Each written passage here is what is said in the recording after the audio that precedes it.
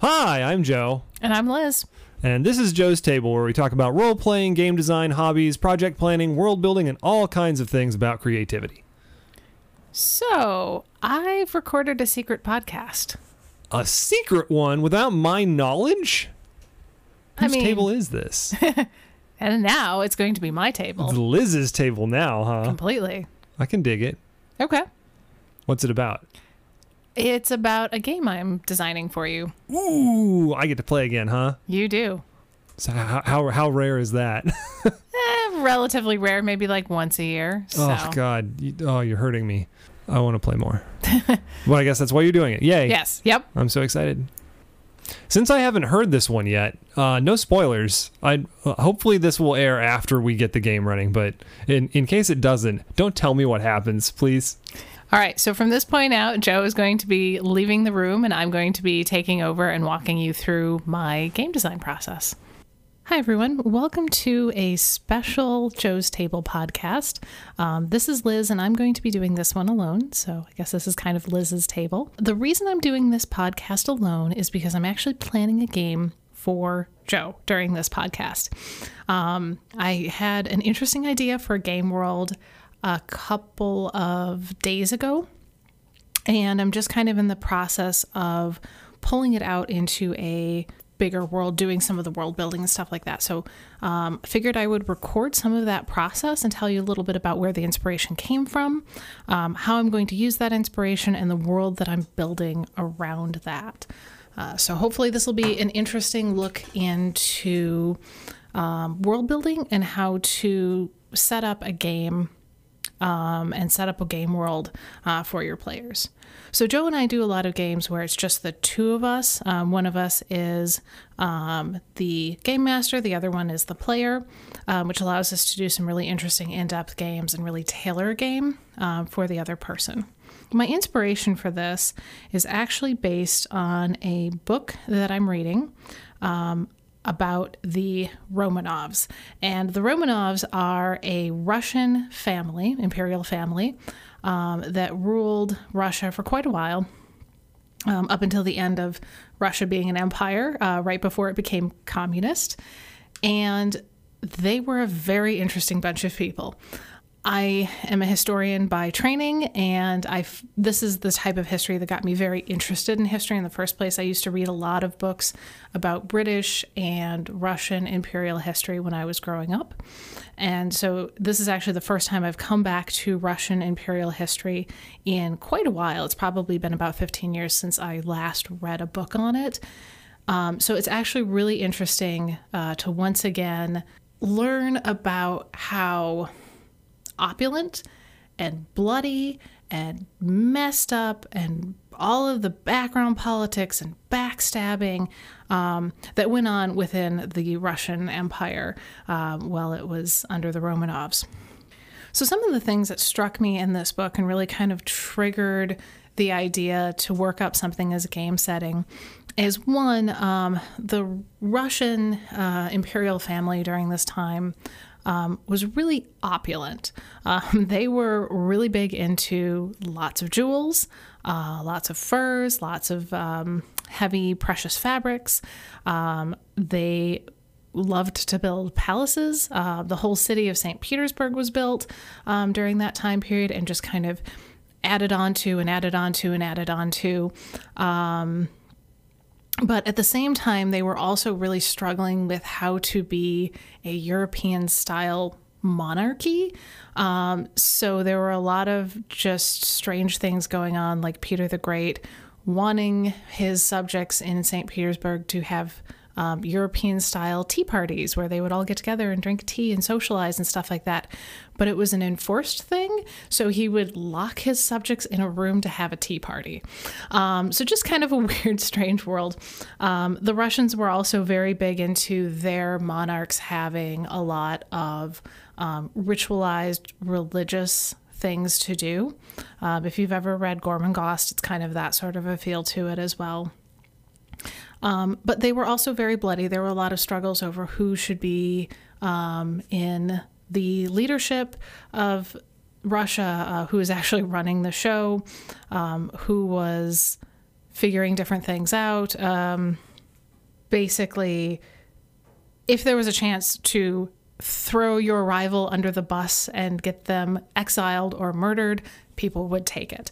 One of the big things that contributed to that, apparently, was that for a good portion of the time towards the beginning, there was a social habit of selecting a bride from kind of the middle ranks of nobility and then elevating her family up. So it became quite a prize for your daughter to get selected, because then you could have a part in the government and gain a lot of fame and stuff like that. But if you went wrong and it went badly, you could end up getting your entire family exiled to Siberia or killed in various interesting and horrible ways. So it was really risky to have your daughter kind of be in the running to be the new Russian Tsarina or Empress. So just a very interesting kind of pressure cooker of different factors. And so I really liked that kind of mix between opulence and bloodshed, which is kind of an interesting origin for a game.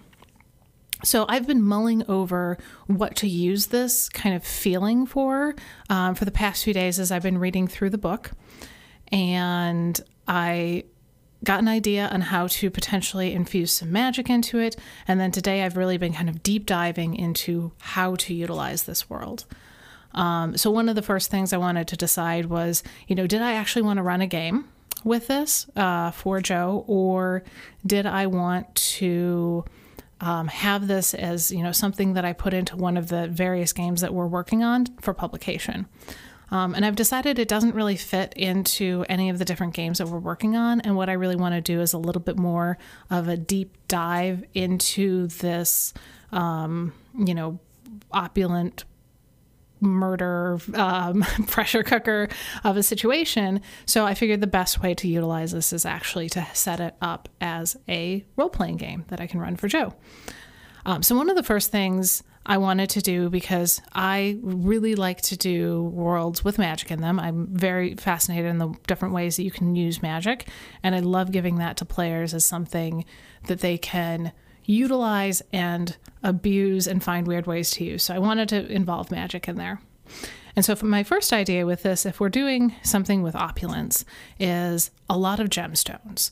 A lot of the accounts of, the different Russian rulers would talk about them, coming out in robes encrusted with pearls and, covered in rubies and things like that. And so I thought, what if in our world, mages can infuse gemstones with various spells and effects. And so instead of, directly casting magic somewhere, which a mage could do, they could also save it into a gemstone, and then somebody else who may not have any magical training could pick up that gemstone and just trigger that effect. So if they wanted to do a fire spell, you might give all of your troops in your army fire spell gemstones, and they'd have a one-use thing that they could let off, a firebolt with their gemstone.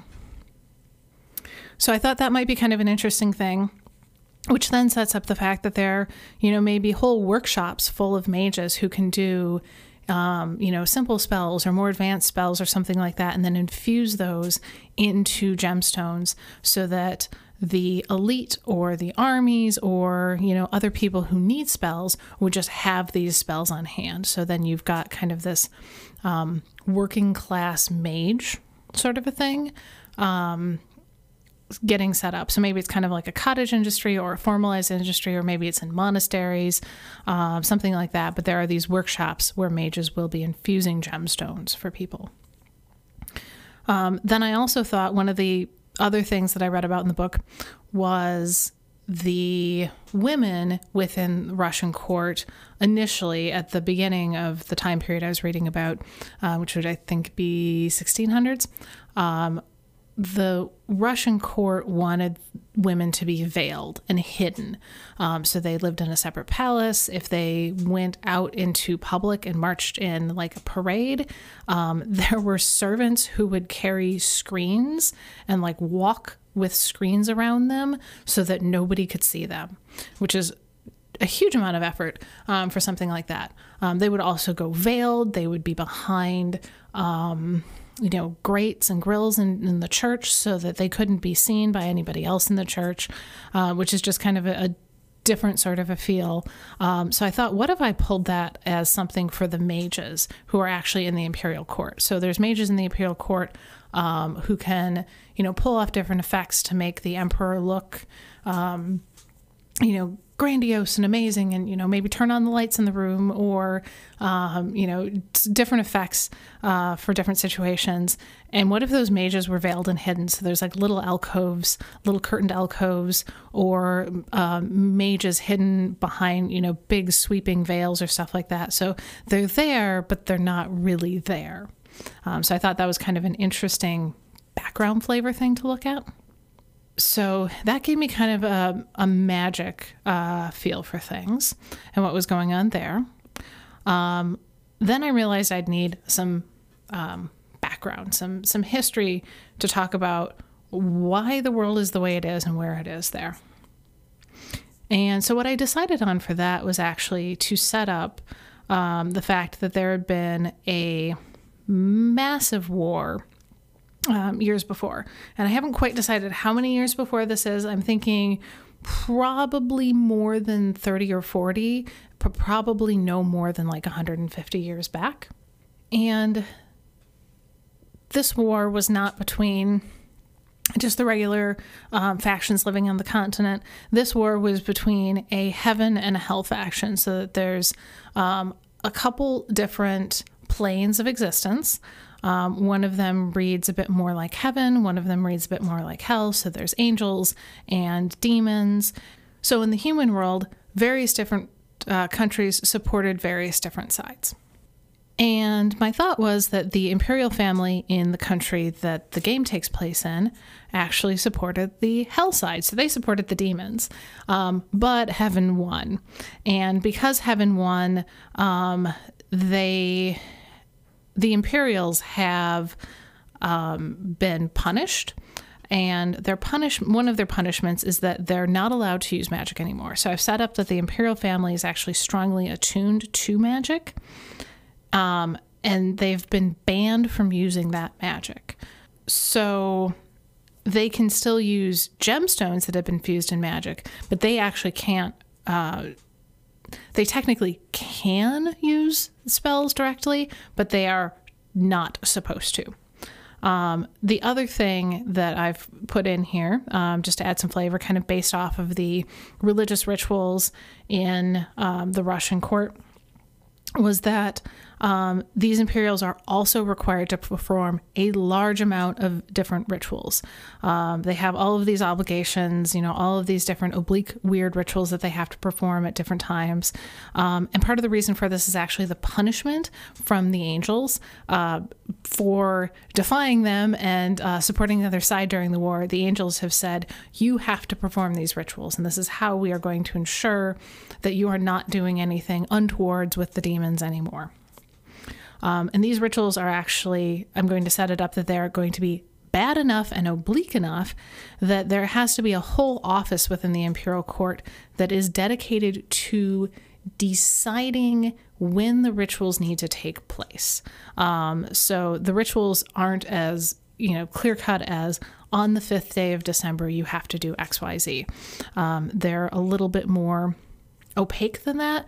So it might be when the 3rd star in Orion's shoulder rises above the horizon after the first crescent moon of winter, you have to go out to this specific forest and cut down a yew tree. And so it takes a lot of interpretation and reading the skies and reading different signs and trying to figure out when these rituals actually need to take place. And also looking through immense volumes to figure out how to do them correctly and stuff like that. And then also deciding which imperial family member is even going to be available if you've got 5 rituals on one day to make sure you've got enough people to go out and do them. And the reason why people are still caring about these sort of things and doing this is because if they don't, the angels are liable to show up and do something awful and reprisal. So maybe they'll go and destroy an entire village, just wipe it off the face of the earth. Or maybe they'll go and kill somebody, or, they'll cause a famine, or they'll release a bunch of locusts or something like that. So the imperial family has been good about performing these rituals because they've seen what happens if they slip up in the past. And so one of the other things I'm going to set up with this game is that the angels don't get directly involved that much. They only come down occasionally when the treaty is violated from the last war. So they're not really actively there. They're kind of like, they're a threat in the background if something goes wrong. The demons, however, are going to be involved. I figure that they're probably still very much around. They're probably still very much involved in the imperial court, but now they have to be a lot sneakier about it. So they may be there masquerading as a certain imperial official, or they may be there influencing imperial officials so that they're there kind of in the background nudging somebody to do something that's a little not quite by the treaty. So the demons are still fighting the war from, years ago, but just trying to do it a lot more covertly now. I'm still trying to figure out a reason why, something, major that the demons are trying to strive for. So I still have some work to do there. And that's actually kind of a big thing that I still need to do is I need to get a good cast of characters built up. I need to figure out a lot of the different political factions, what their motivations are, how Joe's character is going to fit into that. One thing I do know that I am planning of is that the emperor is dying, and there's questions over who is going to succeed the emperor. Also going back to Russian history and stuff like that, that anytime one of the czars died, there was always a big struggle over who was going to be succeeding that czar. Unlike a lot of other monarchies, it wasn't as clear cut. And I like that idea. It provides a lot of different hooks and a lot of different things that I can use to really move the plot forward and get all of the different factions shifting around in interesting ways. I can also pull on the fact that maybe there's rumors that the angels are disappointed in something and coming to visit, or maybe there's a demon that's coming in and causing a lot of problems and people are trying to, suppress that or deal with that and not get themselves killed by angels. So there's a lot of fun different things I think I can pull on with this to create an interesting game. One of the other things is I'm trying to convince Joe that his character should be part of the imperial family and potentially have learned magic.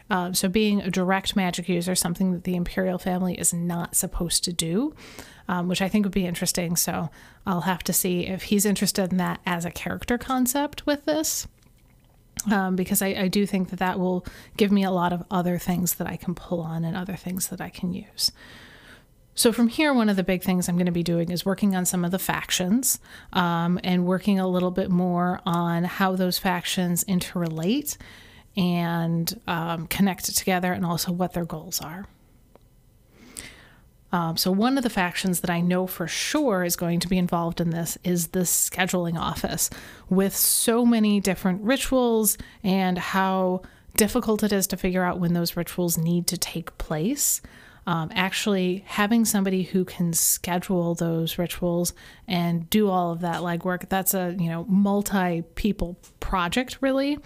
So I think having that as one of the factions there as a scheduling office who's like making sure the country stays alive basically by making sure that these rituals take place at the appropriate times and in the appropriate ways, I think would be interesting to have. I also think they're a big point of contention too, because if you're just a regular, member of the imperial family who just wants to live their life and do their thing, and then the scheduling office comes by and says, no, you have to go out to this river and, do this ritual at this river at this time, at 3 a.m. in the middle of winter, it's not going to be a really great thing. So I think having that as something else I can weaponize and use in there will be good to also create some tension. I think the scheduling office as well can have some inter-office conflict of various groups within the office interpreting the different, rituals and things like that in different ways and at different times. So there's some fights about, no, we need this Imperial to go over to this location, at 3 a.m. and then somebody else saying, no, it has to be 3 p.m. And then, having crossed signals and, things like that going on. I think the court mages are also going to be an interesting faction because they're there, but they're supposed to be veiled and silent. But with that, I can see people forgetting that they're in the room. And the court mage is also functioning as kind of like a behind-the-scenes spy group, because they may be overlooked a lot, and people might talk freely in front of them because they don't even think about the fact that there's a mage there. Very similar to the way that, servants were very much, they heard a lot of things that they shouldn't necessarily have heard because they weren't really considered when people were in the room. So I can see the mages functioning in a similar way. And then there's also going to be most definitely a lot of different Imperial factions, all vying for different things. One of the other things I've set up is that this nation is very wealthy, actually, even though they're kind of the pariahs in the continent because of their support for the demons in the last war. But they also have a lot of mines there, mining precious stones and precious materials. So if anybody wants to get gemstones to, say, fund their war effort or to get spells into for their war effort, well, this is the best place to turn to, and they've got the volume that you might need. So they're kind of like the arms dealers of the entire continent and supplying everybody with gemstones as needed.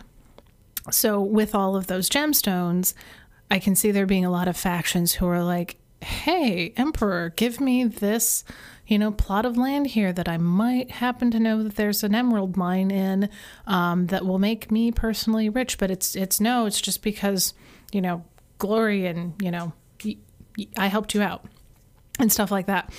So I can see a lot of like backrooms deals to try to get different plots of land that might have good mining resources and things like that on them. So that might drive some of the conflict and things like that. I can also see some people who want to try to start the war back up as being involved as well. So there could be some folks who were mad about how the war ended and feel like, we could take them, we can do this again, and we can get the demons involved, and we can beat, the angels, and then we won't be persecuted anymore. So there might be that aspect to pull on as well. So I think I've got a lot of different things that I can pull on to make this an interesting game. And then I have to get some more information from Joe about what he wants his character to be like, and work on how that character interacts with all of those factions and how that character's goals fit in with all of those factions or don't fit in with all of those factions, and how that all kind of bounces off of each other. So as usual, I've got a lot of work to do with prepping the world. I love the world building part of it, though, so this is the part that gets me really excited. The one thing that I'm always afraid of and I'm always very aware of with games is the world building is really my favorite part. So I would love to get in and dive in and figure out all the intricate little fiddly bits.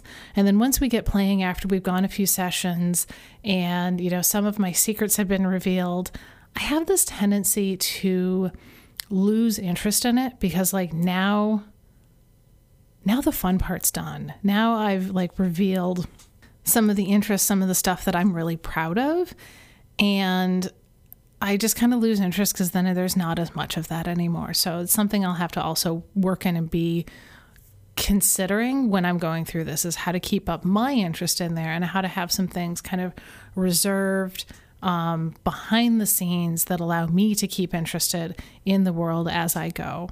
So definitely a work in progress with that. So there may be some more of this later on at a later point, once I've done some more world building to go back over kind of what's happened with the world building, as well as maybe kind of another touch base at a later point to talk about how the game is actually going, We'll see if we get there. Our games sometimes work really well, and sometimes they disappear after a session or two. So we'll see how this goes.